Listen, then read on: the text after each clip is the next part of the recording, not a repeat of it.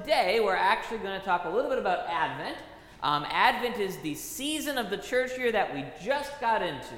So we wrapped up the church year last year, so today is kind of the first day of the new church year, which means that we are in Advent.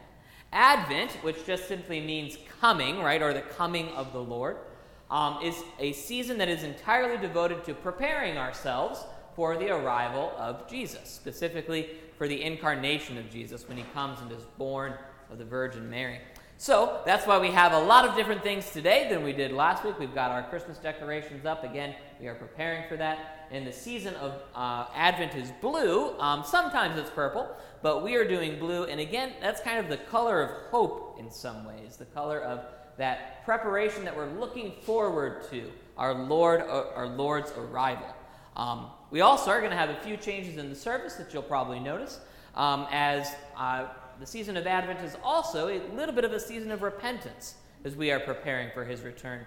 Because not only is it us preparing for his return, or as far as him coming when he came for the incarnation, but we're also preparing for his final return when he's going to come back. So we are also contemplating the truth that we still need him to come back, that we still need him to forgive our sins. And so, in some ways, our services are a little bit more toned down. Specifically, you're going to see we're not going to sing the Gloria today, the Gloria in Excelsis. And part of that is because, well, it hasn't happened yet in kind of the historical, chronological church year aspects, because that happened with the angels at Christmas.